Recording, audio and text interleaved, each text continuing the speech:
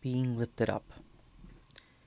Just as Moses lifted up the serpent in the desert, so must the Son of Man be lifted up, so that everyone who believes in him may have eternal life. John 3:14-15. What comes to mind when you hear the phrase being lifted up? Perhaps praise or accolades, or being spoken well of.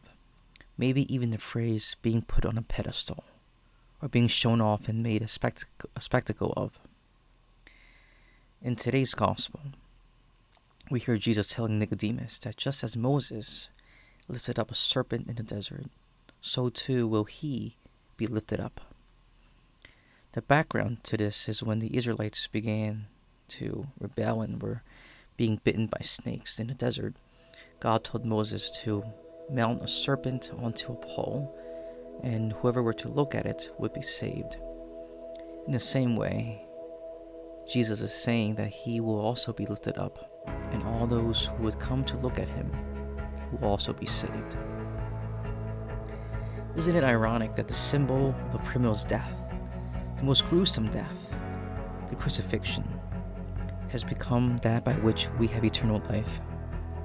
In the desert, it was a mounted snake that healed the people, but outside Jerusalem, it was God's only begotten Son, who not only healed the people, but who also saved the world and gave eternal life.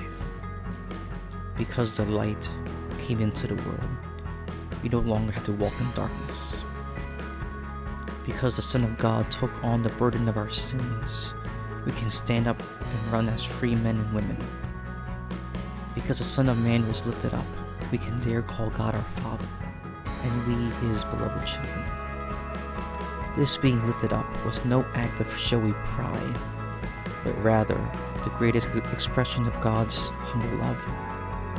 God became man so that He can suffer and be nailed to a cross and lifted up on high, so that all, even and especially the most vulnerable and lowliest of all, may dare look up and be saved. May we today look up at the cross and give thanks for having been so loved.